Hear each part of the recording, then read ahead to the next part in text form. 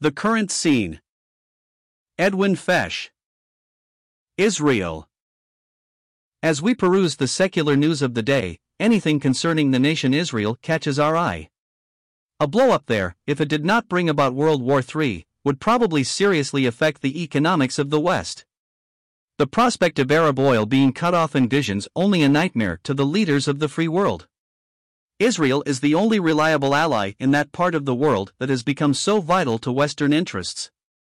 During a celebration at the White House commemorating Israel's 30th anniversary, President Carter said to the Prime Minister of Israel, "The U.S. will never waver from our deep friendship and partnership with Israel and our total, absolute commitment to its security."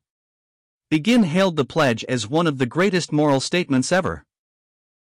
Israel at this juncture probably has a keener ear for U.S. assurances of her national security than the unalterable promises of God. It is His land and He has pledged to give it to Israel in perpetuity.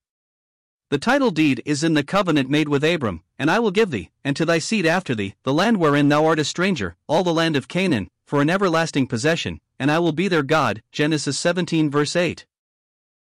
To make this promise anything but the obvious is to question God's veracity. In the light of this specific promise, the fact that Israel has suffered 3 exiles can only be counted as temporary affairs. The prophets abound with predictions of a final and climatic restoration of Israel, never more to roam. Here is a sample prophecy that has never been fulfilled simply because the date has not yet arrived. "Thy people, Israel, shall all be righteous, they shall inherit the land forever, the branch of my planting, the work of my hands, that I may be glorified." Isaiah 60 verse 21.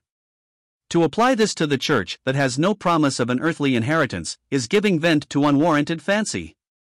A lot must happen to Israel before such prophecies as the above are literally fulfilled. Their past 30 years of spectacular history has led many a Bible lover to conclude that Israel is at last moving in the direction of her finest hour. Terrorism. The mindless, daring human ferocity of terrorism stuns the better elements of society. Germany and Italy are particularly plagued with this moral cancer.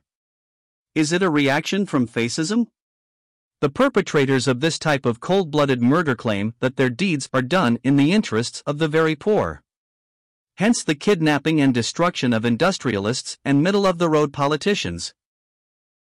It is significant that where there are military dictatorships or communistic totalitarianism, terrorism is checked from showing its ugly head. This reveals that harsh discipline does afford some answers to this problem that will otherwise not go away. The summary execution of capital punishment is the Bible's prescription for murder. At this point, there is always the problem as to who will cast the first stone. As sinners, all of us, judging other sinners. Yet there are those who have sold themselves to do evil, Isaiah 50 verse 1, 1 Kings 21 verse 20. Unrequited murdering was one of the reasons for Israel's national judgment. Ezekiel reminded the captives removed to Babylon that their land had been filled with blood. The murdered Abel's blood cried to God from the ground upon which it was spilled.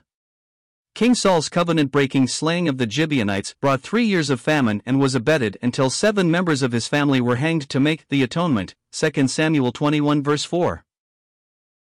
God's decree is life for life, and human government, of whatever stripe, is not to bear the sword in vain. A sentence of life imprisonment does not, in God's book, expiate for the crime of murder. Thank God for what the Bible says about the blood of Christ, that speaketh better things than that of Abel. The very sword that pierced his side drew forth the blood to save. Popularity. As could be expected, President Carter's popularity has plummeted considerably in the past 6 months. During his campaign for the presidency, he fired many of the voters with the expectations that their particular problems could be solved if they voted aright.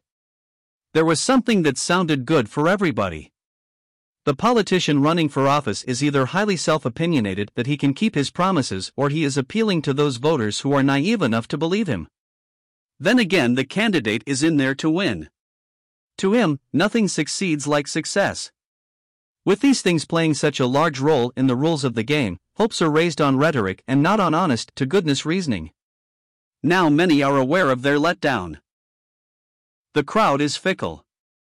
Many superficially believed in Christ when they saw his miracles. On another occasion they would come to make him a king on their terms, of course.